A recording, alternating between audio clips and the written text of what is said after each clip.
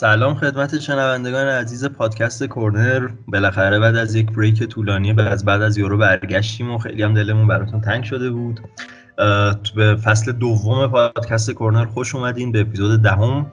و توی این اپیزود من و سیاوش می‌خوایم درباره داستان‌های عجیب و غریب انتقال مسی به پی اس جی صحبت کنیم و البته درباره دو تا بازی سوپر کاپی که این هفته برگزار شد بین منچستر سیتی و لستر و چلسی و ویارال.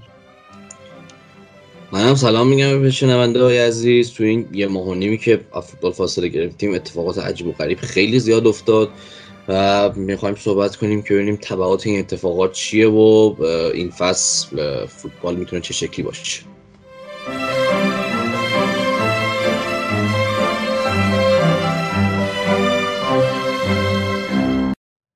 خب قبل از اینکه بحث رو شروع کنیم من فقط یه توضیح به شنوندگان عزیزمون بدم درباره اینکه چجوری قراره باشه شیوه کارمون در طول این فصل.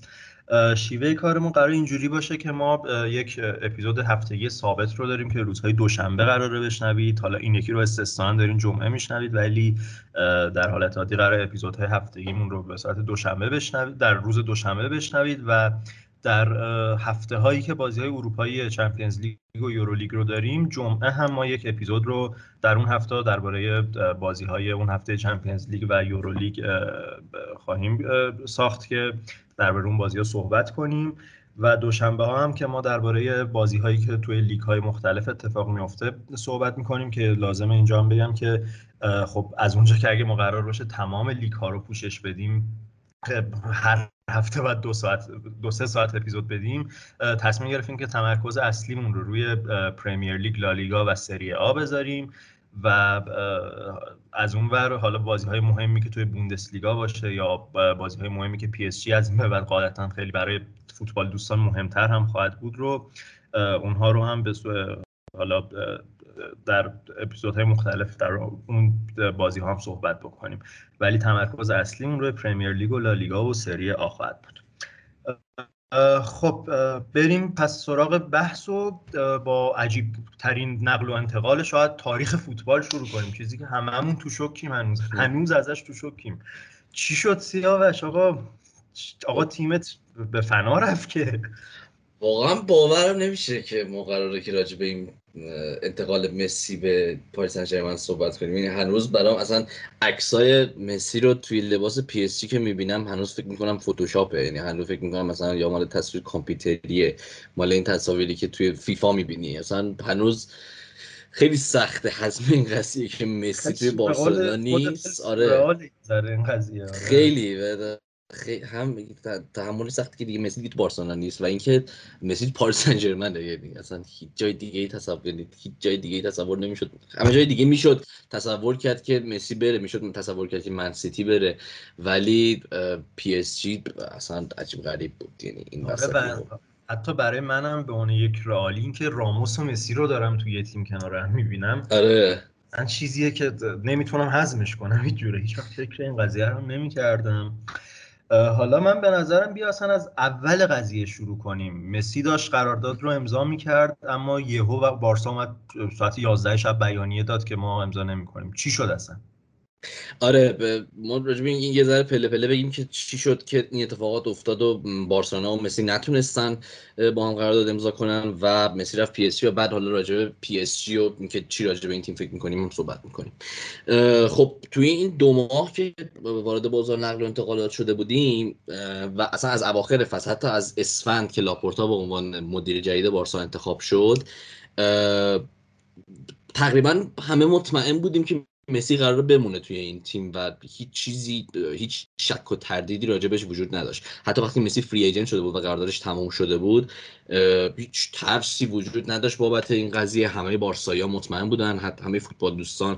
فابریزیو رومانو به عنوان یکی از معتبرترین خبرنگارای فوتبال حال حاضر توی حداقل حوزه نقل و انتقالات، تمام پستایی که راجع به مسی می‌داشت، تمام اطلاع رسانی‌ها که راجع به مسی میداد این بود که بدون شک مسی و بارسلونا قرارداد امضا میکنن. فقط مسئله اینه که مسائل حقوقیشو حل کنن، یه سری جزئیات رو به توافق برسن و همین هر موقع ممکن بود که مسی اعلام رسمی بشه که با بارسلونا قرارداد امضا میکنه.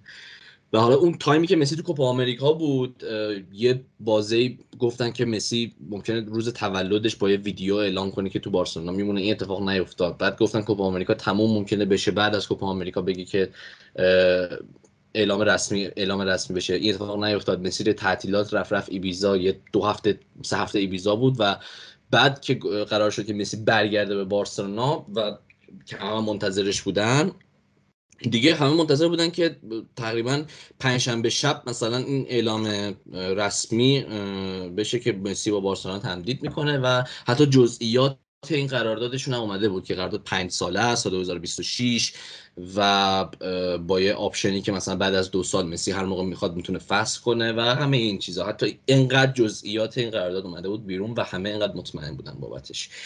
ولی حدوداً ساعت‌های 6 بعد از ظهر پنجشنبه هفته پیش شایعاتش اومد که مسی داره دور میشه از قرارداد با بارسلونا و حالا هزار تا شایعه هم کنارش بود که یا مسی نمیخواد، نمیدونم مسی از کومن راضی نیست یا مسی از ترکیب تیم راضی نیست. همه اینا بود ولی هیچ کدوم اینا واقعیت نداشت. مسی با تمام قوا، با همه انگیزه و خیلی مطمئن میخواست که با تیم ادامه بده. اما مثل اینکه بارسلونا بیانیه داد که به خاطر قوانین لالیگا مسی نمیتونه ادامه بده و لاپورتا هم فرداش اومد یه سری توضیحات داد راجع به مسائل حقوقی که حالا اون موقع که بیانیه بارسلونا اومد ماها فکر میکردیم که این ممکنه یه اهرم فشار باشه برای لالیگا که لالیگا بتونه یه مقدار انعطاف به خرج بده برای قوانینش، خاطر خیلی قوانین سفت و سختی داره راجع به سقف حقوقای پرداختی و از اینجور مسائل که حالا من خیلی هم از اونها سر در نمیارم. ولی ما فکر کردیم که به خاطر اینه، اما نه، این نبود. یعنی لاپورتا تقریبا مطمئن بود که دیگه مسی قرار نیست با بارسلونا ادامه بده. حالا بیایم صحبت کنیم که چرا این اتفاق افتاد و چرا مسی نمیتونست با بارسلونا ادامه بده. خب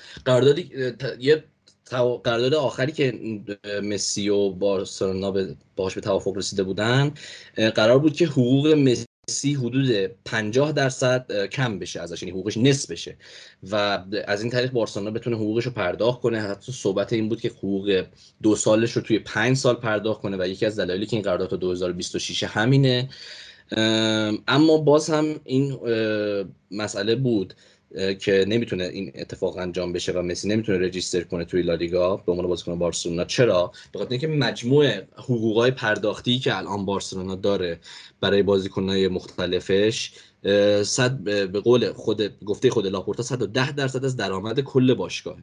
یعنی عجیب غریبه این عدد، فوق العاده عجیب غریبه با قراردادی که مسی داشت و این شامل حقوقای کلانی میشه که بازیکنایی میگیرن توی این تیم که حتی اون قدری بازیکنای مهمی برای این تیم نیستن، بازیکنای تاثیرگذاری توی این تیم نیستن و حتی خیلی هاشون مصدومن تمام فصل. میشه که مثل حقوق کوتینیو، مثل حقوق دمبله، مثل گریزمن، مثل امتیتی و حتی پیانیچ که پیانیچ رو حالا صحبتش هست که بارسلونا میخواد بفروشه. 2 هفته است پیانیچ قراره بره یوونتوس، هنوز هیچ اتفاقی نیفتاده. امتیتی و بارسلونا میخواست بره، نه امتیتی میخواد بره از بارسلونا به خاطر همین مسائل حقوقی که هست، به خاطر اینکه هیچ باشگاهی دیگه اون امتیتی میدونه که هیچ باشگاهی اون پولی که بارسلونا بهش میده رو نمیده و مشتری هم نداره، به خاطر اینکه مدافعیه که عملاً فوتبالش تموم شده به خاطر مسائل فیزیکیش و مشکلی که با زانوش داره. و کوتینیو هم که از تقریبا اسفند بهمن مصدومه و هنوز معلوم نیست کی ریکاوری کنه. با همه مسائل 110% از کل درآمد رو میگرفت حقوق که بارسلون قرار بود به مسی بده و این خلاف قوانین لالیگا بود و حتی بدون مسی هم الان که مسی نیست این باز هم کل این حقوق 95% از درآمد باشگاه میشه. عجیب غریبه. یعنی وقتی فکر میکنی که بارتومو چه قراردادهایی بسته و حاضر شده چه پولهایی بده به این بازیکن‌ها و در توی این مدت 3 سال چه ضرری به باشگاه زده، واقعا عجیب غریبه و تعجبی نداره وقتی میبینی که مثلا بارسلونا 1 میلیارد یورو بدهی داره. اصلا دیگه نباید تعجب کنیم از این عدد، به خاطر اینکه ما میدونیم که چه اشتباهاتی رخ داده توی این چند سال که رسیده به این جای کار. و حالا که باشگاهی واقعا در سطح بارسلونا رو در عرض 3 سال ببری به سمت ورشکستگی، از یه قدرت مالی بسیار خوب ببریش به سمت ورشکستگی. این فکر کنم کاری که فقط بارتومئو برمیاد دیگه. دقیقاً فقط بارتومئو و یعنی فقط بارتومئو برمیومد اون 220 میلیونی که برای نیمار بگیره رو بدترین مورد ممکن خرجش. دقیقاً. خب حالا قبل از اینکه به پی اس جی برسیم، یه اسمی این وسط خیلی شنیده شد به اسم قرارداد سی وی سی. آره همین. آره برسیم ببینیم این چی بود داستانش. ببین تقریبا 1-2 روز قبل از اینکه این اتفاق بیفته و بارسلونا اعلام کنه که نمیتونه با مسی قرارداد امضا کنه، یه خبری اومد که لالیگا و نه فدراسیون فوتبال اسپانیا، خود لالیگا یه قراردادی رو با یه شرکت به نام سی وی سی امضا کرده که خب یه پول زیادی حدوداً 1 میلیارد 2 میلیارد یورو کلا پول وارد لالیگا میشه و بین تیم‌های مختلف و فوتبال زنان و فوتبال جوانان و فوتبال پایه پخش میشه. و مثل اینکه رئال مادرید حدوداً چقدر 260 میلیون یورو و بارسلونا 270 میلیون یورو قرار بود از این پول بگیرن، یعنی همین تابستون در جای این مقدار پول قرار بود وارد باشگاه بشه و لالیگا در این صورت اجازه قرارداد بستن مسی رو با بارسلونا میداد، چرا که خب موقع حالا دقیقاً من نمیدونم چه جوری، ولی مثل اینکه با وارد شدن این پول با بارسلونا یه مقدار توازن ایجاد میشد بین حقوق و درآمد و میتونست بارسلونا با مسی ثبت کنه قرارداد رو و کاملا رسمی کنه. اما چیزی که ما دو تا چیز هست و دو تا مسئله رو لاپورتا توضیح داد. یکی این که چیزی که خود لاپورتا توضیح داد و گفتش که چرا باشگاه حاضر نیست با این قرارداد رو امضا کنه و اصلا موافقش نیست و رئال مادرید هم اعلام کرده بود که موافقش نیست، تقریبا همزمان با هم اعلام مخالفت کرده بودن. این بود که این تقریبا تا 50 سال آینده این قرارداد طولانی مدته، تا 50 سال آینده هر سال این همه این باشگاه‌ها باید 10% از حق پخش تلویزیونی رو بدن به سی وی سی و خب حالا این صحبت‌ها بود که مثلا تا 50 سال آینده شاید حدود 1 میلیارد مثلا بارسلونا از دست بده. چیزی که لاپورتا جلوی دوربین‌ها و در واقع به عنوان بهونه قرارداد نبستن با مسی ازش صحبت کردیم بود که من نمیتونستم طولانی مدت ریسک کنم و اوضاع اقتصادی باشگاه رو به خطر بندازم. برای همین راجع به این صحبت کرد که بارسلونا و باشگاه از هر اسمی حتی از مسی بزرگتره و همه این حرفا، و برای همین به خاطر اینکه این ریسک رو شامل حال باشگاه نکنه با مسی قرارداد امضا نمیکنه و سی وی سی رو هم امضا نمیکنه. اما چیز دیگه‌ای که راجبش لاپورتا صحبت نکرد اصلا و ما از خبرنگارهای مختلف شنیدیم این ور اون ور که راجب مسائل پشت پرده است، اینه که این قرارداد یه بنده ضد سوپرلیگی داره، به این معنی که هر باشگاهی که این قرارداد رو امضا میکنه دیگه اجازه شرکت در هیچ سوپرلیگی خارج از تورنمنت های یوفا و اینا رو نداره و این باعث میشه که مثلا بارسا و رئال کاملا دیگه اونها هم از سوپرلیگ کنار کشیده بشن و به طور کامل فاتحه سوپرلیگ خونده بشه.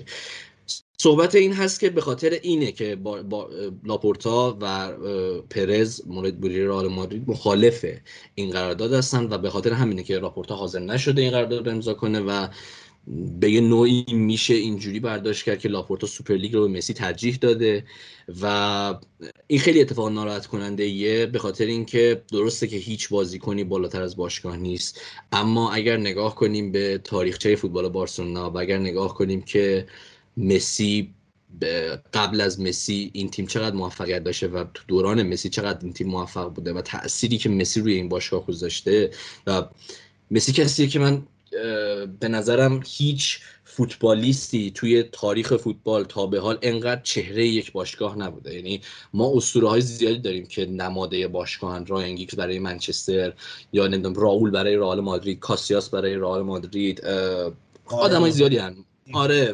آره مارادونا ناپولی، مالدینی میلان، همه اینا هستن، ولی به نظرم تأثیری که مسی توی تاریخ بارسلونا داشته، توی تاریخ معاصرش و وجهی که به بارسلونا بخشیده اصلا خیلی بالاتر از این حرفاست و به نظرم یه تیم مثل بارسلونا خصوصا وقتی مسی میخواد که ادامه بده باید هر کاری که از دستش بر بیاد بتونه انجام بده برای اینکه مسی رو نگه داره.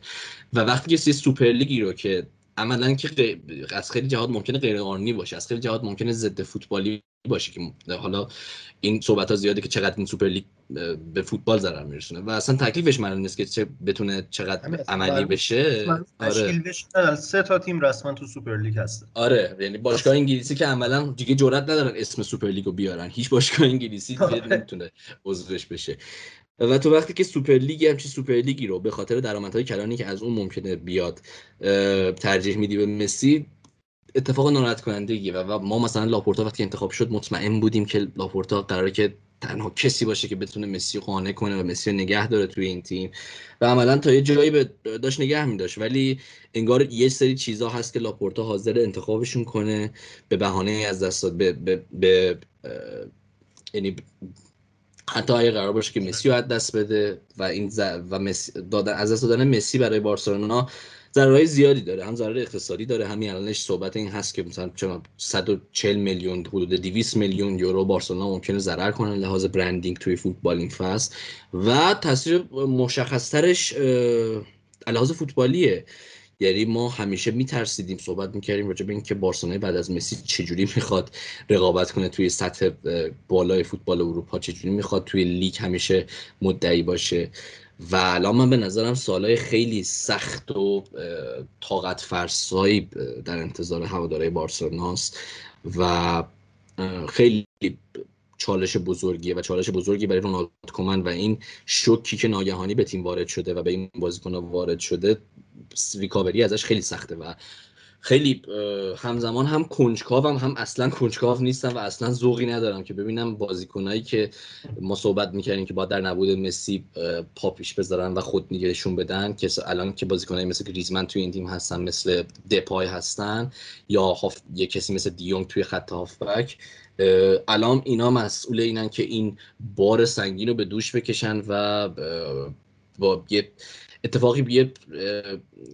اتفاقاتی انجام بشه و یه عملکردی داشته باشن که ما اگر 2 سال دیگه راجع به بارسلونا حرف میزنیم مثل این نشه که راجع به میلان توی این سالهای اخیر حرف میزنیم یا مثل آرسنال حرف میزنیم یا حتی شرایطی منچستر داشت رو ببینیم توی بارسلونا. امیدوارم که این اتفاق نیفته ولی خیلی دردناکه و تصوریش میکنم که مسی بدون اینکه خودش بخواد از این تیم جدا شد و فصل آخرش یه فصل سرد بیروح بدون تماشاگر بود و حتی نتونست لالیگا یا چمپیونز لیگ فصل آخر ببره. آخرین گلش یه گل خیلی بی ربطه به سلتا ویگو توی بازی که تیم باخته و آخرین بازی که مسی برای این تیم بازی کرده توی نیوکمپ خالی بارسلونا به سلتا ویگو باخته. همش خیلی دردناکه و الان به خاطر شرایط کووید خب باشگاه نمیتونه هیچ مراسم درست حسابی باشکوهی در شأن اسم مسی بگیره و خیلی جدایی ناراحت کننده.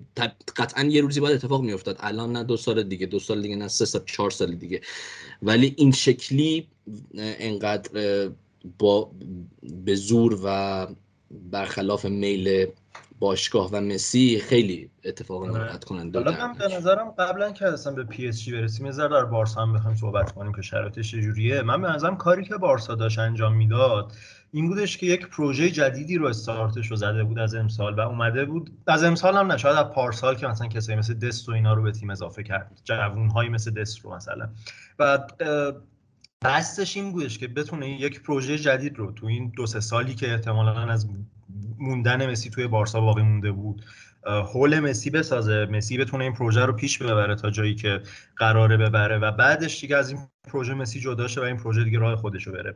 این به نظرم کاری بود که بارسا داشت میکرد و خب الان به خطر افتاد، تمام برنامه‌هاشون اصلا به هم ریختش الان. حالا قطعا احتمالاً یک افت هجومی خیلی شدید در بارسا خواهیم دید، همون اتفاقی که شاید برای رئال بدون رونالدو افتاد برای بارسا بدون مسی هم بیفته. حالا تا بحث این قضای بارسا و ترکیب بارساست، شما خب یک سری خریدهای جدید تو این تابستون داشتین دیگه که فری ایجنت هم بودن اکثرا، منفیس دپای، اریک گارسیا، امرسون سمت چپ و آگوئرو رو هم خریدیم. حالا امرسون که خیلی دفاع چپ خوبیه، آگوئرو در گزینه مصدوم شده ولی گزینه آلترناتیو خوبی بود واسه مهاجم نوک، دپای که الان شاید مرد اول خط حملتون باشه بعد رفتن مسی، ولی چیزی که هست مثل اینکه هنوز قرارداد اینا رو هم نتونستین ثبت کنین. چجوریه اوضاع اینا؟ الان اینا میتونن براتون بازی کنن از هفته اول، نمیتونن؟ چجوریه داستانشون؟ آره دیگه، ببین همین قضیه برمیگرده بازم به همین مسائل حقوقا، به خاطر اینکه حتی اگه مسی قرار بود مجانی هم برای بارسلونا بازی کنه بازم نمیتونست و بازم بارسلونا نمیتونست مسی رو رجیستر کنه. الان بدون مسی هم 95% درآمد مجموع حقوقی که بارسا به بازیکن‌های مختلفش میده و برای همین این چهار بازیکن، حالا امرسون رو تونسته رجیستر کنه به خاطر اینکه امرسون خب همین الانش توی تیم به عنوان بازیکن تیم رجیستر شده بوده از فصل قبل توی لالیگا و اصلا توی لالیگا بوده و برای قرضی هم برای بتیس بازی کرده. مشکلی برای ثبت نام امرسون برای لیگ نداره و امرسون مثلا یه شنبه میتونه برای بارسلونا بازی کنه جلوی سوسییداد، اما آگوئرو، دپای و اریک گارسیا هنوز تکلیفشون معلوم نیست و باید توی این یکی دو روز بارسلونا هم حالا یا فروش داشته باشه که مثلا قضیه پیانیچ و امتیتی تکلیفشون معلوم شه. امتیتی توی جام خوان گامپر که به زمین اومد و حالا 3000 هوادارم شاهد بازی بودن به شدت هو شد و هر موقع که توپ دستش میومد سوت میکشیدن. صحبت این هست که از این مسئله خیلی ناراحته و همین ممکنه باعث جداییش بشه. خیلی اتفاق خوبیه اگه اینجوری بشه. حالا یا باید این فروشا رو بارسلونا داشته باشه یا اینکه حقوق یه چند تا بازیکن رو درصد زیادی بیاره پایین، مثل پیکه، آلبا و بوسکتس. این بازیکن‌ها مثل این که در حال مذاکره با باشگاه برای اینکه دستمزدشون بیاد پایین و باید ببینیم که تا یه شنبه چی میشه. اگر بارسلونا موفق نشه تا یه شنبه این کارو بکنه، ما یه شنبه نه دپایو داریم، نه اریک گارسیا رو داریم، نه آگوئرو، که حالا آگوئرو هم که البته مصدومه، 10 هفته آره. لطف کردن مصدوم شدن و حالا کلا نداریمش. در نهایت انتظار خودت از این فصل بارسا چیه؟ برام اوه خیلی سخته، اصلا نمیدونم. خیلی ناامیدم بهش و واقعا امیدی نمیدونم اصلا که چقدر میشه ذوق داشت برای اینکه بارسلونا بتونه یه عملکرد خوبی داشته باشه. قطعا توی چمپیونز لیگ جزو 7-8 مدعی اولم نمیبینمش طبیعتا. نمیبینم که حتی توی چمپیونز لیگ از پارسال عملکرد بهتری داشته باشه، مثلا از 1/8 بالاتر بیاد. چیزی که هست اینه که حس میکنم روی کاغذ بارسلونا الان روی حتی تیم چهارم لالیگاست. یعنی ما یه سویایی رو داریم که پارسال خیلی خوب رقابت کرد و تونست جزو 4 تا تیم برتر لیگ باشه، رئال مادرید و اتلتیکو که الان به نظرم بهترین تیم لالیگاست. و این فصل خیلی عجیبه، خیلی جالبه که به نظرم اتلتیکو مدعی اوله روی آره حداقل برای قهرمانی. آره آره یعنی برای همین برای لیگ هم نمیتونم چندان امید داشته باشم، اما امیدوارم فقط بازی‌های خوبی از این تیم ببینم. اگه بتونم بازی‌های خوبی از این تیم ببینم، اگه بتونم ببینم که کسایی مثل پدری، مثل اریک گارسیا، فاتی، ریکی پویک، که بازیکن‌های دیگه که توی پیش‌فصل خوب بودن، مثل گاوی، مثل یوسف دمیر، اینا رو اگه بتونن عملکرد خوبی داشته باشن، میشه برای آینده یه مقدار امیدوار بود. ولی بارسلونا الان توی رخکنش نه لیدر بزرگی داره مثل مسی و نه بازیکنی داره که بتونه توی لحظات حساس به داد این تیم برسه و خلاقیت عجیبی داشته باشه، یعنی نبوغی داشته باشه مثل مسی که بتونه بازی‌ها رو برای بارسلونا در بیاره. بارسلونا قراره خیلی بازی‌های مختلف که به دفاع‌های لو بلاک شدیدی بخوره و این نیازمند یه نبوغی هست که بتونه این تیم به موفقیت برسه و الان این نبوغ من توی این تیم نمیبینم. آره. حالا من هم در مورد رئالم تقریبا نظرم مثل تو، حالا تو اپیزودهای بعدی در مورد رئال حتما صحبت میکنیم به طور مفصل. اما به نظرم حالا بریم سراغ مسی و پی اس جی و اینکه اصلا چرا پی اس جی رو انتخاب کرد مسی.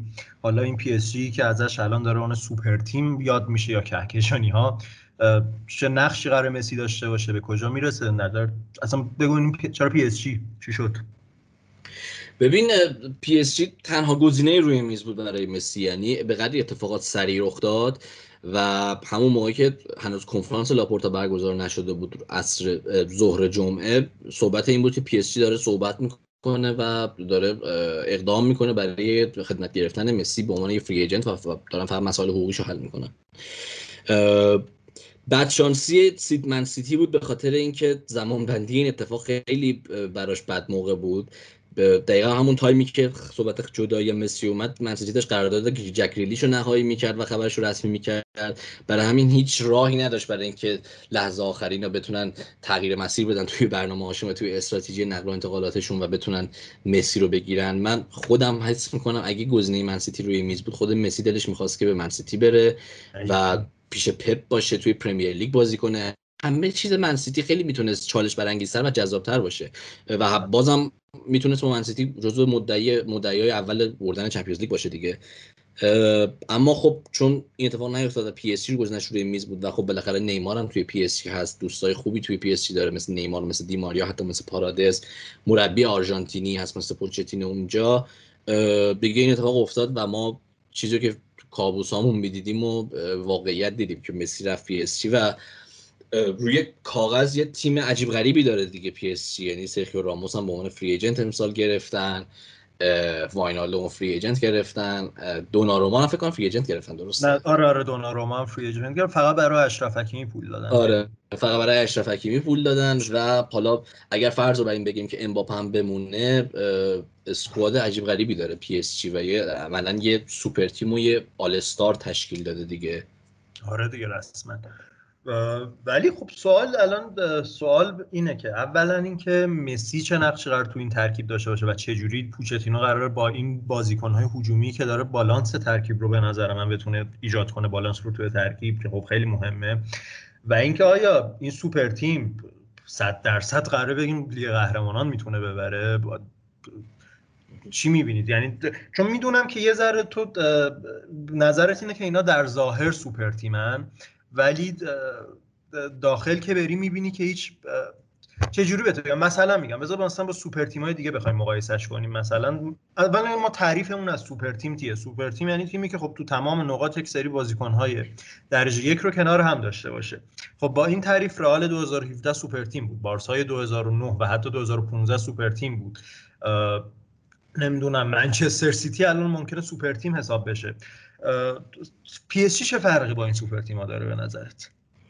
ببین تفاوتی که پی اس جی با این تیم‌ها داره اینه که خب توی از حداقل 2018 پی اس جی روی این فضا افتاده که داره فلسفه نقل و انتقالاتش شبیه اتفاقیه که برای رئال توی اوایل 2000 افتاد دیگه، که فلورنتینو پرس شروع کرد همه ستاره‌های بزرگ و همه بازیکن‌های دنیا رو سعی کرد دور هم جمع کنه، رفت سراغ لوئیس فیگو، زیدان رو آورد، دیوید بکام رو آورد، رونالدو نازاریو رو آورد. حتی باور نمیشه دیگه الان بگم ممکنه مثلا پیش خودت بگی که اینو یادم نمیاد ولی مایکل اوون هم رفت فلورنتینو پرس آورد توی تیم. آره اصلا عجیب غریبه. و مثلا فکر کنم مثلا توی این مسیر ماکلله رو از دست داد و مثلا و سیدورف رو از دست داد برای اینکه مثلا دیوید بکامو بیاره، برای اینکه مایکل اوون رو بیاره، برای اینکه بازیکن رو بیاره جمع کنه دوره هم. و خب پی اس جی این فلسفه رو داره و این فلسفه وجود داره توی این تیم، این اپروچ وجود داره که این تیم داره، یعنی سوپر تیم تشکیل نمیشه، بیشتر یه تیم آل استار تشکیل میشه. و تو وقتی نگاه میکنی اسکواد این تیمو، خب رو کاغذ خیلی تیم ترسناکیه، از همه جهات خیلی تقویت شدن، دروازه‌بان درجه یکی دارن، مدافعای درجه یکی دارن، لیدرهای بزرگی دارن حتی توی رخکنشون. کاپیتان اسطوره‌ای رئال مادرید توی این تیمه، کاپیتان اسطوره‌ای بارسلونا و بهترین بازیکن تاریخی، بهترین بازیکن تاریخ فوتبال و بهترین بازیکن تاریخ باشگاه بارسلونا توی این تیمه. واینالدوم کاپیتان تیم ملی هلند و یکی از مهره‌های کلیدی لیورپول توی این چند سال اخیر توی این تیمه. بهترین بازیکن یورو توی تیم دوناروما، بهترین بازیکن یورو توی این تیم دوناروما و یکی از بهترین دفاع راستای دنیا اشرف حکیمی توی این تیم. خب اسکوادو که نگاه می‌کنی همه چیش به اسم خیلی درسته ولی یه حس مصنوعی بودنی به من میده. و این مصنوعی بودن از کجا میاد؟ از این میاد که وقتی این تیمو نگاه میکنی واقعا حس میکنی که مثلا داری توی فیفا مثلا ترکیب آدیداس آل استار رو میبینی که مثلا برای یه بازی خیریه این بازیکن‌ها رو دعوت کردن که دور هم جمع شن و فوتبال بازی کنن. او نیمار هست، امباپه هست، مسی هست، راموس هست. یعنی اینا رو بگی خب میگی خب یه تیم خیری، بازی خیری است، ولی اینا همه توی یه تیم دارن بازی میکنن، قرار بازی کنن و قرارداد دارن با یه باشگاه، همشون توی یه باشگاه.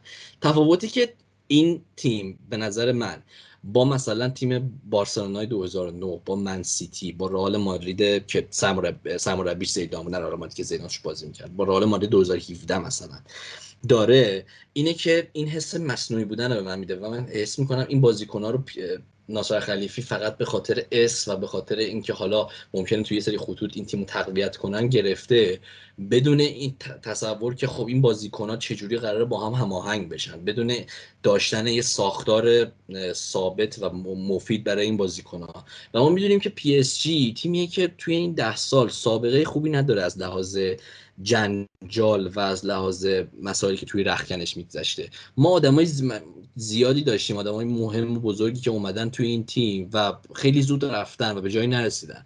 ما زلاتان ابراهیموویچ که داشتیم که اومد توی این تیم، کارلو آنجلوتی اومد سرمربی این تیم شد و فرار کرد از این، یعنی گفت من نمیتونم. توماس توخل اومد، یکی از موفق ترین فصلای پی اس جی رو داشت با این تیم و رسوند اینا رو برای اولین بار به یک فینال لیگ قهرمانان. و سال پیش توماس توخل اومد و گفتش که من بیشتر باید سیاستمدار باشم توی این باشگاه تا اینکه مربی باشم. خب این سوال اینجاست که این تیم چقدر میتونه واقعا عملی تیم موفقی باشه و همون چیزی که ما انتظار داریم روی کاغذ رو بتونه واقعا اجرا کنه توی زمین. پوچتینو اصلا آیا مربیه که میتونه این تیم رو مدیریت کنه و میتونه یه تاکتیکی رو و یه برنامه‌ای رو داشته باشه برای این تیم که این تیم بتونه فوق‌العاده درخشان باشه و اون عملکردی که ما عملکرد هجومی که ما تصور داریم از این تیم رو بتونه پیاده کنه. و یه مسئله‌ای که هست اینه که این جمع شدن این بازیکن‌ها کنار هم موفقیت طولانی مدتی به پی اس جی نمیده. ببین به سن این بازیکن‌ها اکثر اینا نگاه کن، حالا منهای دوناروما اینا، یعنی راموس خب بازیکن پا گذاشته یه، مسی 34 سالشه، واینالدوم بازیکن مسنیه، حتی دیماریا نسبتا مسن، نیمار همینطور. و خب اینا این فشار روی این تیم هست که اگه الان موفق نشن دیگه نمیتونن و خب دیگه تمومه دیگه، یعنی به نقاط پایانی کریرشون میرسن و خیلیشون خدافظی میکنن. و این فشار روی پی اس هست که یا الان باید قهرمانی به دست بیاره یا هیچ وقت نمیتونه. این مسئله رو مثلا میگم ما راجع به سیتی نداریم، به خاطر اینکه سیتی تیم جوونی داره و یه مربی داره که قراردادش رو تمدید کرده و برنامه‌های طولانی مدت برای این باشگاه داره و سیتی اگه پارسال قهرمان چمپیونز لیگ نشد میتونه تیمش رو تقویت کنه برای اینکه سالهای دیگه قهرمان چمپیونز لیگ بشه، میتونه از این تجربه استفاده کنه. اما پی اس جی بیشتر این فشار روشه که الان باید قهرمان چمپیونز لیگ بشی. و یه مسئله دیگه ای که هست راجع به پی اس جی و ما راجع به این صحبت کردیم اینه که به خاطر شرایطی که لیگ فرانسه داره و به خاطر فاصله‌ای که پی اس جی علاوه اقتصادی با بقیه تیم‌ها داره و باعث شده که توی این سالا فقط پی اس جی باشه توی لیگ فرانسه. حالا استثناهایی بودن مثل موناکو و مثل لیل پارسال. شرایطی که حالا این قضیه بیشتر توی فوتبال مدرن بیشتر دیده میشه و مثلا راجع به بایرن و ناگلزمن هم حتی میشه این چالشو داشت که اگر ناگلزمن با بایرن مونیخ بیاد و تو بوندسلیگا همه تیم‌ها رو ببره قهرمان شه، شاید اونقدر به چشممون کار بزرگ نیاد. و فشار ناگلزمن توی بایرن مونیخ اینه که بتونه این تیم رو به موفقیت اروپایی برسونه و اگر نتونه ناکامه، مثل قضیه که برای پپ بود، مثل اتفاقی که برای کارلتو توی بایرن افتاد. این فشار روی این پی اس جی هست که حتی اگر سگانه داخلی کنن که خب 3 تا جام دارن توی بازی‌های داخلیشون، حتی اگر این کارو انجام بدن این و چمپیونز لیگ نبرن، یه شکست تمام عیار برای این تیم با توجه به سرمایه‌گذاریایی که این تیم کرده و تمام عمل کرده این تیم و تمام چیزی که ما قراره یادمون بمونه با موفقیت از این تیم با موفقیتاش توی چمپیونز لیگه.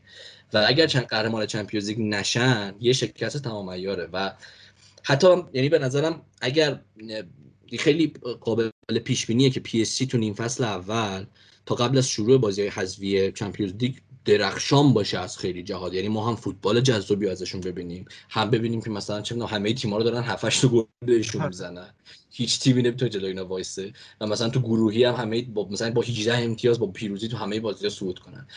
اما بازم به نظرم چالش اصلی این تیم از اسفند، از اواخر بهمن شروع میشه، جایی که بازی حذفی چمپیونز لیگ شروع میشه، جایی که اینا ممکنه با مثلا یه تیمی مثل چلسی توی رفت و برگشت بازی رفت و برگشت روبرو بشن، جایی که ممکنه با لیورپول، با من سیتی، با اینا ممکنه مواجه بشه، حتی بایرن مونیخ.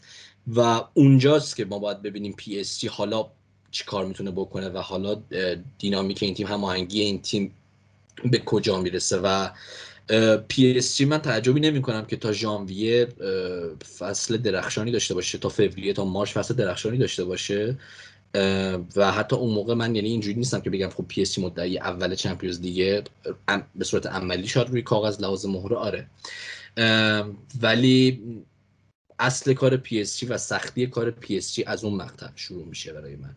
و یه چیزی هم یادمون باشه که توی این سالا خیلی موقع بود که ما وقتی فصل شروع میشد مدعی اول چمپیونز لیگمون ممکنه یه سری تیمایی بود که در واقع قهرمان چمپیونز لیگ نمیشدن. یعنی مثلا میگم سال 2020 از اول فصل بایر مونیخ مدعی اول نبود چون اتفاقا شرط خوبی هم نداشت با یعنی ناگهان همه چی چرخید و بایر مونیخ شد اون تیم غول و رفت چمپیونز لیگو برد 2 سگانه کرد. یا پارسال هیچ کس فکر نمی‌کرد مثلا ژانویه که چلسی قراره آره قهرمان چمپیونز لیگ بشه، فکر می‌کردن خب مثلا یا من سیتی یا حتی پی اس جی. همه اینا اتفاقا تیمایی که ما خیلی بزرگشون می‌کنیم و روی کاغذ فکر می‌کنیم که ممکن چمپیونز لیگ ببرن تو این سالهای اخیر ناموفق بودن و اینم در نظر گرفت. حالا منم نظرم در پی اس جی رو بخوام بگم، حالا این بحث همین سوپر تیم‌ها که گفتی، من یه ذره حالا نمیدونم دوستان چه با ام بی ای آشنایی دارن، یه ذره یاد میشه مقایسهش کرد با سوپر تیمایی که مثلا تو ام بی ای تشکیل میدن، مثلا این بروکلین نتسی که امسال تو ام بی ای است که دقیقاً همون فشار است که آقا چون مشخصه که پروژه پی اس جی یک پروژه کاملا کوتاه مدته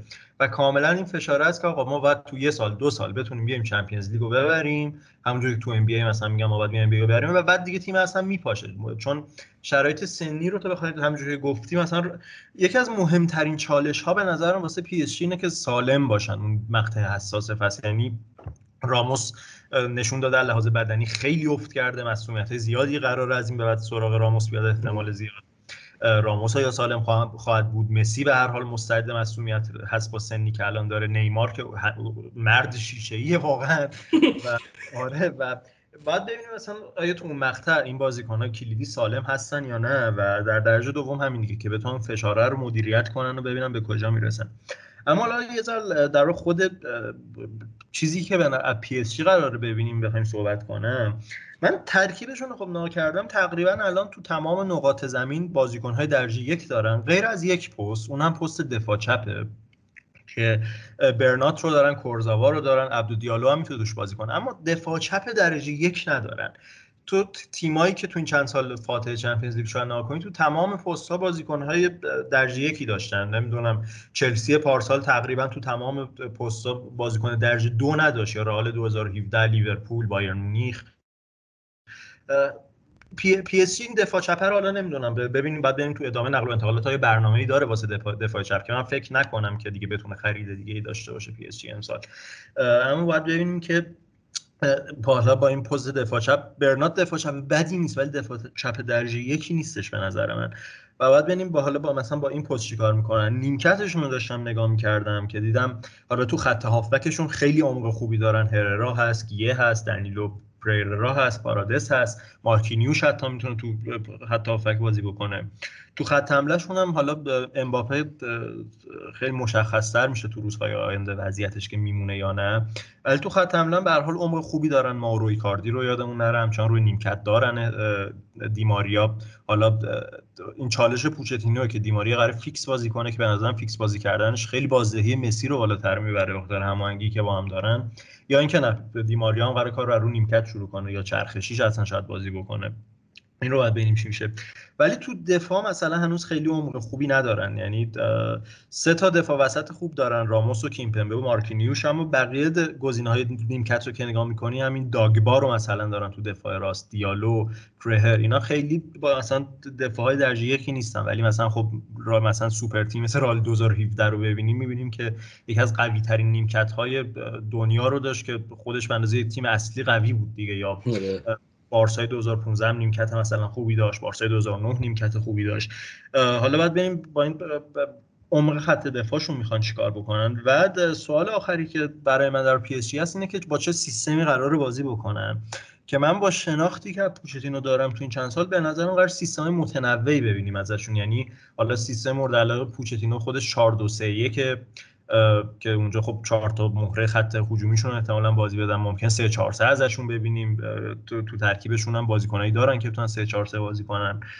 زوج خط هافکشون به نظر من فصل وراتی و واینالدوم اون زوج اصلیشون که جفتشون بازیکنایی که هم میتونن تو خط هافک 3 نفره بازی بکنن به عنوان شماره‌های 8 و همین که میتونن به عنوان دبل پیوت توی خط هافک 2 نفره بازی بکنن که از این لحاظ خب دست پوچتینو خیلی واسه امتحان کردن سیستم‌های مختلف و تنوع بازی و داشتن پلن‌های مختلف خب خیلی واضحه از این لحاظ که خب باید ببینیم چیکار میکنن. ولی در نهایت تیم ترسناکیه پی اس جی، هر کاریش بکنیم، حالا فانتزی باشه نباشه، آل استار باشه نباشه، الان خیلی تیم ترسناکیه پی اس جی و خب هیچ تیمی فکر نکنم فعلا بخواد با پی اس جی روبرو بشه. نه حداقل فعلا که آره، و رو کاغذ خب طبیعتا وحشتناک ترسناکن، توی فیفا اگه براشون داری خیلی تیم ترسناکیه. ولی این یه حالا برای اینکه بحث پی اس جی و مسی هم ببندیم، یه مقایسه‌ای که هست خب همه جا صحبتش هست، مقایسه این تیم با مثلا کهکشانی‌های رئال مادرید پرزه. و خب ما دیدیم دیگه، یعنی تجربه این سالا رو دیدیم که وقتی یه تیمی مثل اون تیم رئال مادرید میفته فقط روی آل استار جمع کردن و فقط روی این که ببینیم کی بهترین بازیکنه بگیریمش و جمع کنیم اینا همه رو کنار هم، با اینکه یه تصویر خیلی ترسناکی میده ولی موفقیتش به خطر میفته. رئال مادرید اگه نگاه کنی بعد از سال 2002 که چمپیونز لیگو برد، به محض اضافه شدن کسایی مثل دیوید بکام و رونالدو نازاریو و مثلا مایکل اوون به این تیم و رفتن یه غولی توی خط هافبک مثل ماکلله، دیگه اون موفقیت رو نداشت و 3-4 سال تمام همه این بازیکن‌ها کنار هم بودن و به هیچ موفقیتی نرسیدن و همشون اواخر کریرشون با این بیجامی که اون سالها داشتن همراه شد دیگه. این لوئیس فیگو، زیدان و رونالدو چیز مهمی توی اواخر کریرشون نتونستن با رئال مادرید ببرن. و تو نگاه کن مثلا وقتی که اسما رو که نگاه می‌کنی، فیگو، مایکل اوون و زیدان و رونالدو نازاریو بازیکنای توپ طلا بر توی این تیم هستن، نه همه توپ طلا برن، ولی هیچ کدومشون توپ طلاهاشون رو بعد از اینکه به رئال مادرید اومدن نبردن، همه به خاطر عملکرد قبلشون توپ طلا بردن. و این میتونه یه تجربه‌ای باشه و ما نگاه کنیم ببینیم که این بازیکن‌ها حتی ممکنه کنار هم خیلی افت کنن و به همراهشون این تیم هم به طور کامل افت کنه و من تعجبی نمی‌کنم اگه این اتفاق برای پی اس جی هم بیفته. آره دیگه، به هر حال در نهایت باید ببینیم که مسی تو لباس جدید و تو یک لیگ جدید تو یک تیم جدید چی میشه. طول میکشه چشامون عادت کنه به دیدن این صحنه، ولی خب هم مسی هم راموس. ولی خب چیزی هم که هست اینه که جفتشون هنوز خیلی چیزا ثابت کردن دارن. یعنی راموس قطعا این انگیزه رو داره که بیاد مثلا به یکی مثل پرس ثابت کنه که نه من هنوز همونم، هنوز میتونم تیممو به چمپیونز لیگ برسونم. مسی هنوز یک چمپیونز لیگ دیگه میخواد. نیمار که تشنه چمپیونز لیگ، جاه طلبی زیاده تو این تیم. بعد ببینیم که آره. خب من دیگه اگه حرفی نیست پی اس جی رو ببندیم و بریم سراغ بخش دوم. بریم. Well, the fans are worshipping him and you can understand why. He is a god of the game. The god of the game. And here he is again. Here he is again. That's astonishing. It's absolutely world class. Only football can make you feel like this. Well, it's the incredible getting the better of the seemingly impossible. خب صحبتمون رو راجع به بمب خبری این تابستون کردیم و راجع به پی اس جی و راجع به مسی و بارسلونا. توی بخش دوم می‌خوایم راجع به دو تا سوپر کاپی که توی این مدت برگزار شده صحبت کنیم. این هفته خب کامیونیتی شیلد رو داشتیم که سیتی و لستر با هم بازی کردن که با قهرمانی لستر انجام شد، همراه شد. و دیشب هم که چلسی و ویارال با هم بازی کردن و چلسی تو ضربات پنالتی ویارال شکست بده و توخل هرچی قبلا جام نبرده بود الان داره با چلسی جبران میکنه.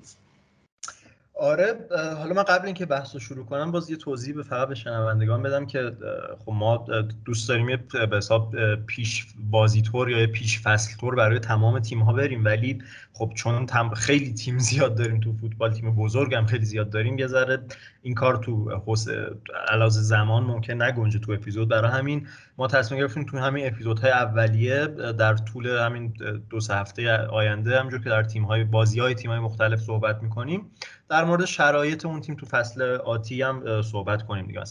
مثلا اپیزود بعدی در مورد تیم‌های پرمیر لیگ مثل تاتنهام صحبت می‌کنیم، در آرسنال، و به این ترتیب تقریبا سعی می‌کنیم که در مورد همه تیم‌های اروپا بتونیم یه صحبتی داشته باشیم.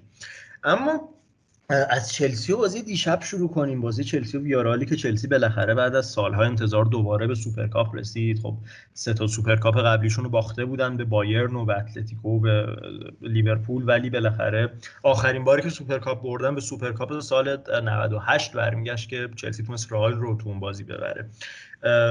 ولی چلسی خب اومد دیشب و توپ ضربات پنالتی برد. اما قبل اینکه به چلسی برسم یه ذره میخوام در خود بازی صحبت کنم، چون ویارال فوق‌العاده بود دیشب. یعنی حالا اونای امری به نظر من یکی از شاید آندرریتد ترین مربیای اروپا باشه.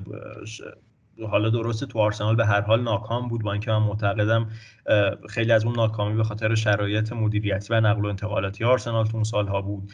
شاید اگه فرصت بیشتری داشت امری میتونست آرسنال رو با آرسنال بهتر کار بکنه.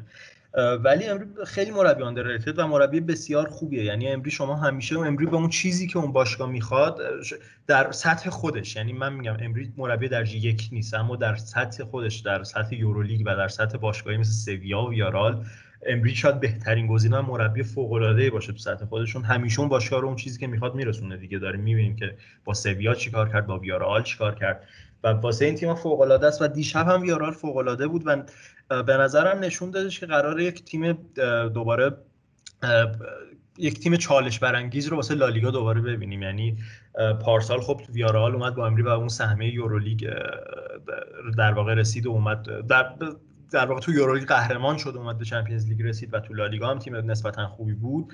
امسال کاری که کردن خب اون شاکله تیمشون رو تونستن نگه دارن. حالا یک مهاجم رو هم از لیگ فرانسه اضافه کردن به خودشون که مهاجم خوبی از رمس به خودشون اضافه کردن و به نظرم یک تیم چالش برانگیزتر واسه لالیگا امسال هم ازشون می‌بینیم. سعی میکنه که رئال، بارسا و سویا رو تحت فشار قرار بده، برای تاپ فور شاید بیاد بجنگه تو لالیگا.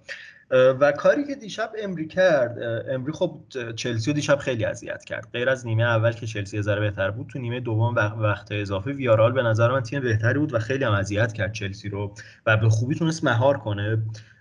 که امری خب به حساب یک ضد تاکتیک رو برای چلسی انتخاب کرد، با عقب کشیدن وینگرش یک خط دفاعی 5 نفره رو ایجاد کرد مقابل اون خط حمله 5 نفره چلسی.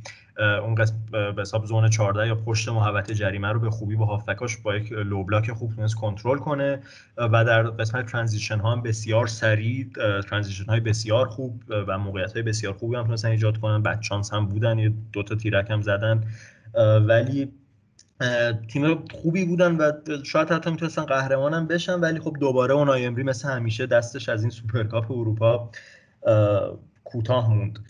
اما در مورد خود چلسی بخوایم صحبت کنیم، چلسی چیزی که من به نظرم تو برداشت من از بازیایی که از پیش فصل چلسی دیدم اینه که چلسی این فصل قراره تیمی باشه که بیشتر پرس میکنه، شجاعانه‌تر پرس میکنه، بیشتر روی مالکیت تاکید داره با توخل و چلسی دامینیتری رو به حساب قراره ببینیم امسال.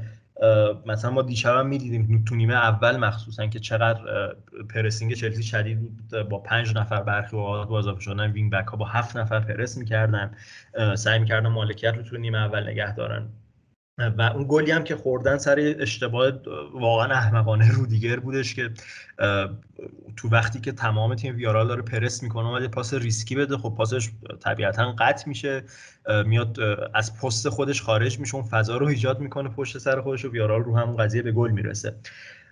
ولی خب چلسی حالا یک سری نقاط، چلسی نقطه ضعفی به حساب به نظرم هیچ وقت نداشت تو ترکیبش فصل پیش هم، غیر از اون شاید فقط بخش گلزنی و تبدیل کردن موقعیت‌ها به گل نقطه ضعفش بود که داره تو فصل نقل و انتقالات برطرف میشه دیگه. حالا وضعیت نقل و انتقالاتی چلسی به این صورته که خب یک سری بازیکن داره که همچنان باید فروش داشته باشه، مثل زاپاکوستا احتمالاً، یا بین امرسون یا مارکوس آلونسو که فکر کنم امرسون باشه اون گزینه فروش.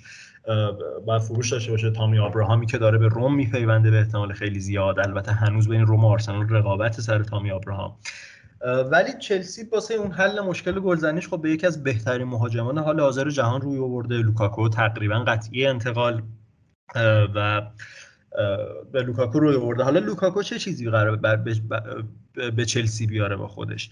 لوکاکو حالا علاوه بر اون گلزنی و اون قدرت تموم کنندگی فوق‌العاده‌ای که داره که خب اینتر با همون تموم کنندگی اینتر رو به قهرمانی سری آ هدایت کرد فصل پیش، کاری که چلسی قراره در چلسی میتونه بکنه و خود توخل هم گفت این بودش که آقا ما اولیویه ژیرو رو داشتیم در چلسی که توانایی بارزی که داشت پشت به دروازه بازی کردنش بودش و به حساب اینکه میتونست با اون یه حالت فالستاین مانند بیاد عقب‌تر و به وسط زمین چلسی هم کمک بکنه و این کاریه که با رفتن ژیرو به میلان الان دیگه چلسی همچین مهاجمی با چنین توانایی رو تو ترکیبش نداشت.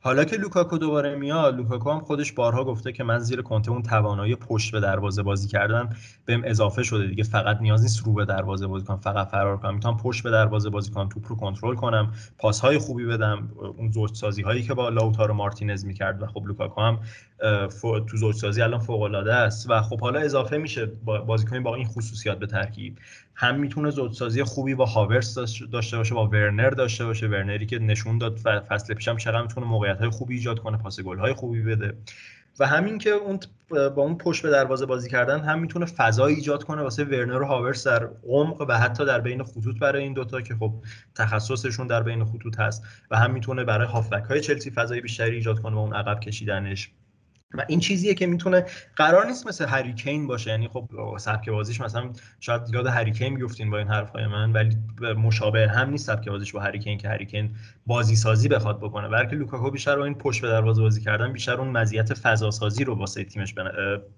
میاره و این کاری که قراره بکنه و خب خیلی هیجان انگیز برای منه که ببینم لوکاکو کنار ورنر، کنار هاورتس، کنار میسون مانت اینا چه جوری جواب میده. ولی خب چیز دیگه ای که هستش این ترافیکیه که الان تو خط حمله چلسی داره به وجود میاد.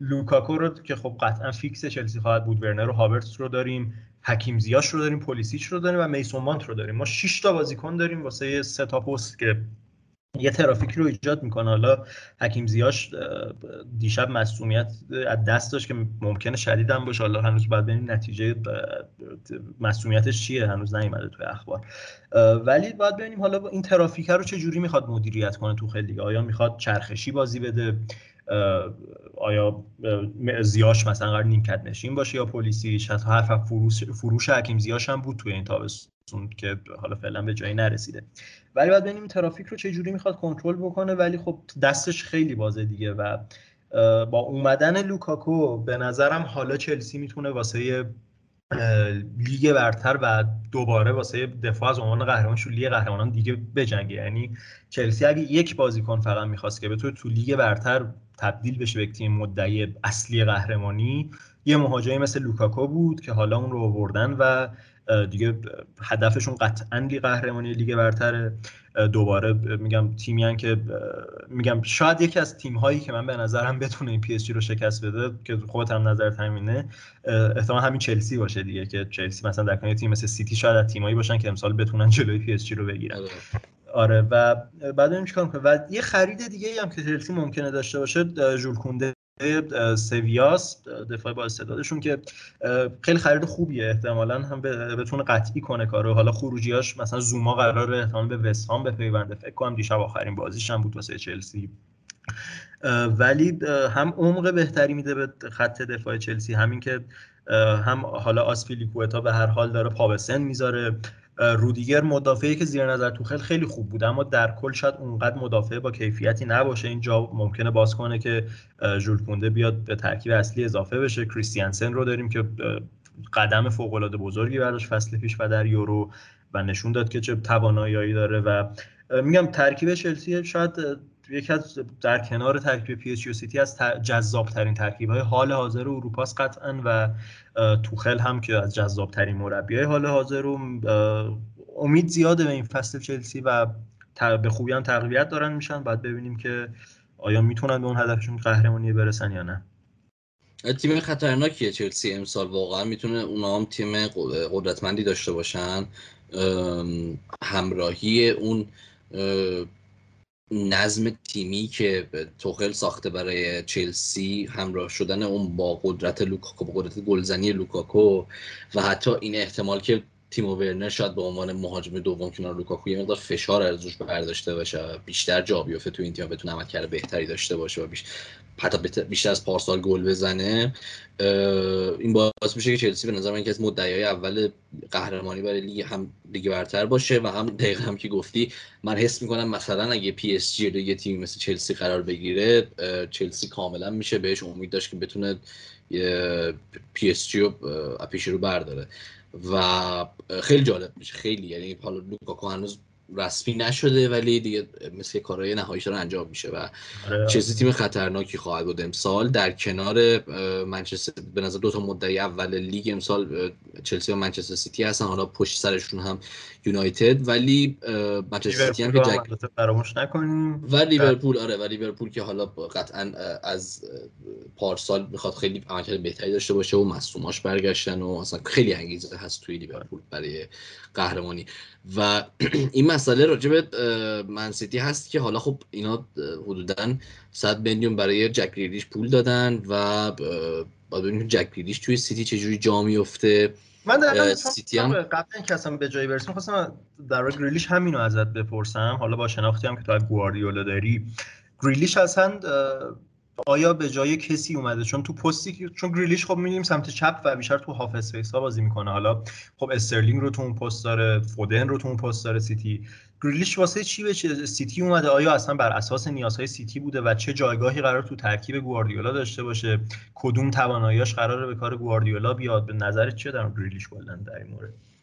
به گریلیش یه خاصیت که داره اینه که میتونه خلاقیت زیادی داشته باشه توی خلق موقعیت و همینطور توی بازیسازی توی نزدیکای محوطه جریمه حریف. حالا بازیکنی نیست که خیلی عمیق بیاد عقبای زمین توپ بگیره و توپ بچرخونه و اینا دیگه، یعنی بیشتر عملکردش آره، یعنی بیشتر عملکردش سمت چپه. و چند تا سوال حالا راجع به گریلیش هست، اینه که گریلیش چقدر بازیکنی که میتونه پرس خوب انجام بده و چقدر میتونه دوندگی بدون توپ خوب داشته باشه. و خب اینکه حالا این گریلیش که سمت چپ قرار بازی کنه، تکلیف فیل فودن، رحیم استرلینگ چی میشه؟ من حس میکنم رحیم استرلینگ رو خیلی ما حتی کمتر از پارسال قراره توی سیتی ببینیم با وجود عملکرد خیلی خوبی که توی یورو داشت. اما من حس میکنم گواردیولا سال به سال امیدش و اعتمادش به رحیم استرلینگ کمتر میشه. برای همین داشتن جک گریلیش و فیل فودن برای سمت چپ و خصوصا که ما میدونیم که گواردیولا چقدر توی سیتی حداقل توی لیگ علاقه‌منده که ترکیب چرخشی داشته باشه توی حداقل فاز هجومی، میتونه خیلی این عمق رو به ترکیب سیتی بده و کمک کنه که سیتی توی بازی‌های سخت فصل بتونه چه وقتی فودن رو بازی بده چه وقتی گریلیش رو بازی بده بتونه خیلی خوب جواب بگیره ازشون. و خب مسئله جا افتادن گریلیش توی این تیمه که خب اصولا توی سیستم گواردیولا آره دقیقاً، یعنی اصولا تیم سیستم گواردیولا جا افتادن زیاد آسون نیست. همین فیل فودنی که ما می‌بینیم که الان به فرم خوب رسیده، خب از 2 سال پیش توی تیم اصلی سیتی اومده، از آکادمی وارد شده و زمان برد تا فیل فودن شد یه بازیکنیه که فیکس باشه توی تیم و جایگاه ثابت داشته باشه و مثلا این حالت رو پیدا کنه اگه فودن نباشه توی ترکیب ما تعجب کنیم. همین اتفاق برای حتی گوندوغان افتاد موقعی که گواردیولا اومد توی فصل اولش و همینطور برای ریاض محرز و کانسلو. یعنی حدوداً یه فصل طول کشید تا این دوتا بازیکن بتونن به یه عنصر مهم توی سیستم و مدل بازی پپ تبدیل بشن و خب باید صبر کنیم. یعنی ما نمیتونیم انتظار داشته باشیم که همین هفته اول دوم گریلیش بیاد و بشه مرد اول سیتی و گلزنی‌های زیادی ازش ببینیم. باید خیلی صبر کنیم که گریلیش توی این سیستم جا بیفته. به نظرم انگیزه خودش برای این انتقال، برای اینکه بتونه با یه تیم بزرگ توی لیگ انگلیس قهرمانی به دست بیاره و همین مسئله که خب گواردیولا اصرار داشت روی خرید گریلیش، اینو نشون میده که حتما برنامه‌ای براش هست و حتما انگیزه برای گریلیش وجود داره که بتونه توی سیتی جا بیفته و موفق باشه و فقط باید صبر کنیم. یعنی حداقل بیشتر شاید حتی یه فصل زمان ببره تا گریلیشو بازدهی 100% ازش ببینیم توی سیتی. آره، حالا سیتی هنوز اوضاع نقل و انتقالاتیش ادامه داره، خیلی هم جذاب این فصلی که نقل و انتقالاتی که سیتی داره میگذرونه. یه سری جدایی‌های احتمالی ممکنه تو این چند روز داشته باشن، از جمله برناردو سیلوا که هم به اتلتیکو لینک شده هم به بارسا، که حالا من نمیدونم بارسا چجوری میخواد برناردو سیلوا رو بگیره، ولی اتلتیکو اگه بره خیلی جالب میشه لالیگا. و اصلا تیم اتلتیکو و هم رایم استرلینگ هم حالا به هر حال اصلا ساز جدایی زده، باید ببینیم به کجا میرسه. لاپورته هم ساز جدایی زده، گفته من میخوام جدا بشم، خب به خاطر اون تایم بازی کمی که داره میرسه. بعد ببینیم این دوتا تکلیفشون چی میشه. اما مهاجمی که بیشتر از همه داره بهشون لینک میشه، نیاز اساسیشون هم هست و هنوز مبهمه که آیا قراره بیاد قرار نیست بیاد، هری کینه. و حالا در هری کین من بذار از اینجا شروع کنم که سیتی به نظر من 100% یک مهاجم نوک نیاز داره اگه میخواد لیگ قهرمانان ببره. من به نظرم سیتی بدون یک مهاجم نوک درجه یک نمیتونه شاید لیگو دوباره بتونه بیاد ببره، اما لیگ قهرمانان رو فکر نکنم بدون مهاجم نوک بتونه ببره، یک مهاجم نوک بسیار خوب. و اضافه شدن هری کین به نظرم از سیتی یک تیمی واقعا در حد پی اس جی میسازه لحاظ مهره‌ای اگه بخوایم نفر به نفر مقایسه کنیم. و فوق العاده خواهد بود هری کین واسه سیتی، چون هری کین بازیکنی که مثلا خیلی زود میتونه با این سیستم گواردیولا مچ بشه، چون دقیقاً هم خصوصیاتی رو داره که گواردیولا از مهاجمش میخواد، مهاجمی که بتونه بیاد عقب بازی سازی بکنه با کیفیتی مثل هری کین که اون بازی سازی رو میکنه، یک قاتل باشه در محوطه جریمه. و فوق العاده خواهد بود مثلا هری کین واسه سیتی اگه بیاد و سیتی تیم خیلی ترسناک میسازه.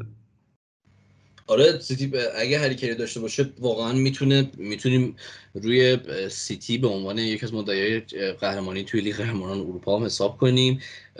جدا از اینکه همین الان به نظرم یکی از مدعیای اول آره هم هستن، هم توی چمپیونز لیگ هم توی لیگ انگلیس یکی از مدعیای اولن. اما با هری کین اصلا یه بوست اساسیه و به نظرم گل‌های خیلی بیشتری هم میتونن بزنن. خیلی موقعیتایی که پارسال بازیکن‌های مختلفشون ممکن بود از دست بدن به خاطر نداشتن اون تموم کنندگی، با هری کین میتونه جبران شه و میتونه اونها با هری کین به تعداد گل زیادی برسن. دیگه هم هری کین خودش هم گلزنی خب زیادی میتونه انجام بده، هم میتونه فضا رو برای بازیکن‌های دیگه بازیسازی انجام داشته باشه و بتونه فضای زیادی برای بازیکن‌های دیگه درست کنه. حالا سیتی یه بازی رسمی داشت با لستر توی این هفته که حالا من ندیدم اون بازی رو شخصا، ولی مثل که خیلی هم بازی جالبی نداشته. ببین آره حالا من بازی رو دیدم، بازی جالبی نداشت. حالا خب قطعا تو این هفته‌های اولیه فصلم نمیشه خیلی انتظار زیادی از تیم‌ها داشت، هم بدن بازیکن‌ها برای سنگینه، هم هنوز به اون حد نهایی هماهنگی نرسیدن. مثلا گریلیش اومد تو ولی کاملا معلوم بود گریلیش هنوز اونجوری که باید هماهنگ نیست با تیم. ولی حالا چیزی که این بازی من از سیتی دیدم و تو بازی‌های پیش فصل هم دیدم که خیلی جالب بود اینه که آقا خب ما همیشه تو اون پست دفاع چپ سیتی یک چالشی بود دیگه که آقا بنجامین مندی خیلی هیچ وقت آماده نبوده، زینچنکو خوب بوده همیشه ولی آیا حالا دفاع چپ درجه یکی است یا در حد دفاع چپ‌های بقیه تیم‌ها هست، همیشه این جای ابهام بوده. کاری که امسال به نظرم گواردیولا سعی داره بکنه اینه که بنجامین مندی خیلی بیشتر اعتماد کنه. به نظرم خیلی روش کار شده، هم لحاظ بدنی که اون مسئولیت‌ها از بین بره، هم لحاظ تاکتیکی که بتونه وقف بیشتری پیدا کنه اون چیزی که گواردیولا میخواد.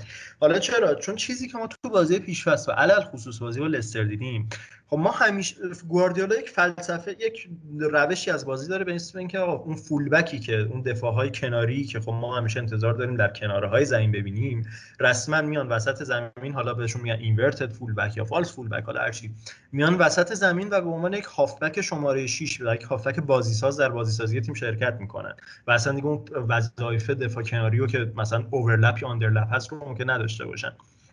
معمولا ما می‌دیدیم که سیتی گواردیولا از کانسلو از فصل پیش خب داره واسه این کار استفاده میکنه، یا گاهی وقتا خب از زینچنکو، ولی معمولا کانسلو بود که خب میومد و چقدر هم فوق‌العاده بود فصل پیش تو این وظیفه‌ای که بهش داده شده بود.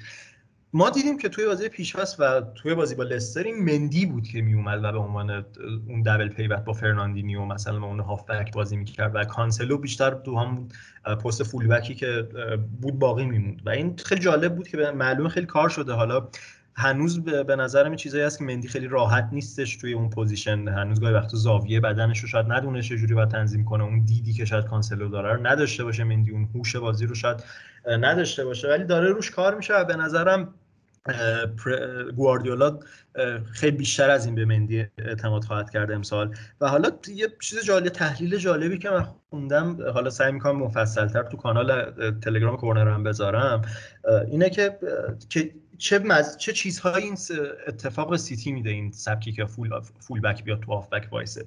کاری که جلوی لستر انجام میشد آقا، خب ما همیشه اینو معمولا اینجوریه تو دفاع تیم ها که وینگر یک تیم میاد فولبک تیم حریف رو مثلا مارک میکنه دیگه، یک مقابل یک رو بین وینگر و فولبک تیم داریم. خب حالا مندی اومد وسط زمین و وینگر لستر که آیوز پرس هم بود، وینگر راستشون، مندی رو تا وسط زمین دنبال میکرد. این باعث میشد که فضای خیلی خوبی در سمت چپ که خب قرار بود مندی باشه اونجا به وجود میومد. گوندوگان میرفت تو اون سمت قرار میگرفت و اونجا صاحب توپ میشد و اینجا حالا آیوز پرس باید بین گوندوگان و مندی انتخاب میکرد که دنبال کدوم باید بره. خب توپ رو ترجیح میداد آیوز پرس دیگه. آیوز پرس میرفت طرف گوندوگان و اون وقت مندی یک بازیکن آمارک توی زمین باقی مونده، یک بازیکنی که هیچکی پوششش نداده و اون وقت مندی حمله میکرد به هاف اسپیس ها، به قسمت های کلیدی زمین و این باعث میشد که دفاع حریف تمرکزش به روی مندی، کسی که اصلا انتظار نداره اونجا ببینتش. و بارها دیدیم این قضیه رو، حتی سر گل سیتی هم این قضیه رو دیدیم که دفاع لستر رو که آمارتی تون پاس هم داشت بازی میکرد، مندی رو دنبال میکنه و یک فضای بسیار خوبی توی عمق دفاع حریف به وجود میاد که سیتی هم تقریبا تو رو همین قضیه به گل برسه، رو همین سناریو. و این کاری بود که با مندی داشت میکرد، کار بسیار جذابی، اون فضا سازی که میگم یک سلسله اتفاقاتی به اون فضا سازی در عمق دفاع مربوط میشد و خوبم داشت جواب میداد. که حالا باید ببینیم که حالا تو فصل عادی هم آیا با مندی اینجوری ادامه خواهد داد، چقدر به مندی قرار اعتماد بشه، چقدر قرار بازی بکنه و چه اتفاقی خواهد افتاد. به هر حال سرمایه مندی اون موقعی هم که اومد سرمایه‌گذاری عظیمی بود واسه سیتی دیگه. حالا زینچنکو هم دارن، ناتاناکر هم تو اون پست دارن، ولی حالا باید ببینیم که استفاده که مندی داره میشه به کجا خواهد رسید. آره و همینطور این قضیه یه مسئله که هست اینه که لستر هم تیمیه که خیلی جذابه. حالا ما یه سری صحبت‌ها راجع به لستر توی تلگرام کورنر کرده بودیم و یه سری پست گذاشته بودیم راجع به این که لستر چقدر خریدای مفیدی داره انجام میده و چقدر میتونه تیمش رو تقویت کنه برای اینکه دیگه امسال سهمیه رو از دست ندن و بتونن جواز حضور برای تو چمپیونز لیگ سال بعد رو بگیرن. و این یه چیز دیگه که هست اینه که من حس میکنم توی خط حمله، حالا هنوز معلوم نیست جیمز مدیسون از این تیم بره آرسنال چیکار کنه، ولی من فکر میکنم توی خط حمله اتفاقی که نیم فصل دوم پارسال برای لستر افتادم این فصل بیفته و اونم اینه که ما واردی رو دیگه به عنوان مرد اول گلزنی لستر نبینیم و بیشتر به عنوان یه بازیساز ببینیمش و کسی ببینیم که فضا برای بازیکن‌های دیگه داره ایجاد میکنه و ایناچو رو ببینیم که خب پارسال بازی‌های اواخر فصل یه عملکرد فوق‌العاده‌ای رو داشت برای لستر و یهو موتورش روشن شده بود و همینجوری داشت گل می‌زد پشت سر هم و جلوی سیتی هم که گل زد و من فکر می‌کنم که ما این عملکرد آمار خیلی خوبی رو ببینیم از ایناچو در رابطه با گلزنیش. و یه چیز دیگه هم که هست اینه که حالا این دیشب خبرش اومد که ساوثهامپتون مثل این که پیشنهاد لستر رو برای خرید وستگارد قبول کرده و وستگارد هم داره میره لستر و تیمیه که همینجوریش تیم جذابی بود، همینجوریش تیمی بود که به نظر من تعریف تاپ 6 رو عوض کرده بود و عملا جای آرسنال رو گرفته بود توی سالهای اخیر به خاطر ثباتش توی لیگ و همین و به نظرم امسال حتی تیم بهتری هم دارن و میشه روی تاپ 4 روی 5 تا تیم اول لیگ به نظرم روشون حساب کرد. آره حالا این وسترگارد اینم بگم چون فوفانا دفاعشون دفاع با استعداد فرانسویشون مسئولیت خیلی سنگین داشت که کل فصل بعد دست میده. وسترگارد داره اون جانشینو میاد که خیلی خرید خوبیه. وسترگارد پارسال بسیار خوب بود تو پرمیر لیگ. ولی چیزی که در لستر هست، حالا من به نظرم لستر اون 2 تا سالی که بهترین فرصتش بود واسه اینکه تو تاپ 4 باشه و سهمیه بگیره که منچستر و چلسی هنوز توی بهترین حالتشون نبودن، پارسال مخصوصا که لیورپول هم حتی اصلا خیلی اوضاع درست حسابی نداشت، اون 2 تا فرصت طلاییش رو از دست داد. حالا امسال هر چقدر لستر تقویت بشه همونقدر هم منچستر داره تقویت میشه، هم چلسی داره تقویت میشه، لیورپول هم قطعا خب بهتر خواهد بود از فصل پیش. خیلی کارشون سخت‌تر از 2 سال قبل و اگه بتونن بالاتر از حالا هر کدوم از این تیم‌ها سهمیه بگیرن خیلی کار بزرگی کرده برندن راجرز. ولی آره خیلی تیم جذابی ان. حالا خریدای تو کانالم گذاشتیم خیلی خریدای خوبی داشتن و یه چیزی هم هست راجع به لستر، اونم اینه که خب درسته که مثلا خب همه این سالا در این فرصت طی فصل براشون به وجود اومده و من فکر میکنم طی فصل بازم ما لستر رو ببینیم که شانس حضور توی تاپ فور اصلا خیلی بیشتر از اون چیزی که ما فکر می‌کنیم داشته باشه. چون مثلا میگم اگه پارسال قبل از فصل به ما میگفتن که گزینه‌های تاپ فورمون کیان، خب سیتی بود، لیورپول به عنوان اون کسی که پارسال مدافع عنوان قهرمانی بود و تاتنهام مورینیو خیلی جذاب بود و همینطور منچستر و چلسی هم بودن. یعنی و خب ما انتظار افتی که مثلا چلسی توی نیم فصل اول داشت یا شرایطی که مورینیو و تاتنهام داشتن نداشتیم.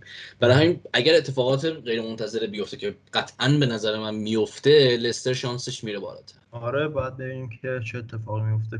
فصل جالبی داره پرمیر لیگ. حالا از جمعه هم که داره شروع میشه، جمعه لالیگا و بوندسلیگا هم شروع میشن، سری آ یه هفته دو هفته دیرتر شروع میشه، ولی فصل جالبی داره. حالا ما تو اپیزود بعدی هم که بازی پرمیر لیگ شروع میشه هفته اولش رو مرور میکنیم، سیتی تاتنهام خیلی جذابم داریم دیگه، خیلی مفصل‌تر حتما تو اپیزود بعد درباره شرایط کلی امسال لیگ برتر و بقیه تیم‌ها هم صحبت میکنیم. آره دیگه حالا فعلا که دیگه صحبتامون راجع به مسائل سوپر کاپ ها و بخش قبلی هم که دیگه تموم شد. امیدوارم حالا بحث جالبی بوده باشه، امیدوارم که مفید باشه گوش دادنش و دیگه از هفته دیگه ما دیگه مداوم و هر هفته کنار شما هستیم و اپیزودهای مختلفی. آره دیگه هر دوشنبه میتونید بشنوید ما رو از کست باکس، از تمام پلتفرم‌های صوتی و کانال تلگرام و اینستاگرام ما رو هم با کورنر آندرلاین پادکست دنبال کنید که خیلی خوشحال میشیم. امیدوارم لذت برده باشید از این اپیزود. فعلا دیگه حرفی نیست، تا اپیزود بعدی، خدا نگهدار.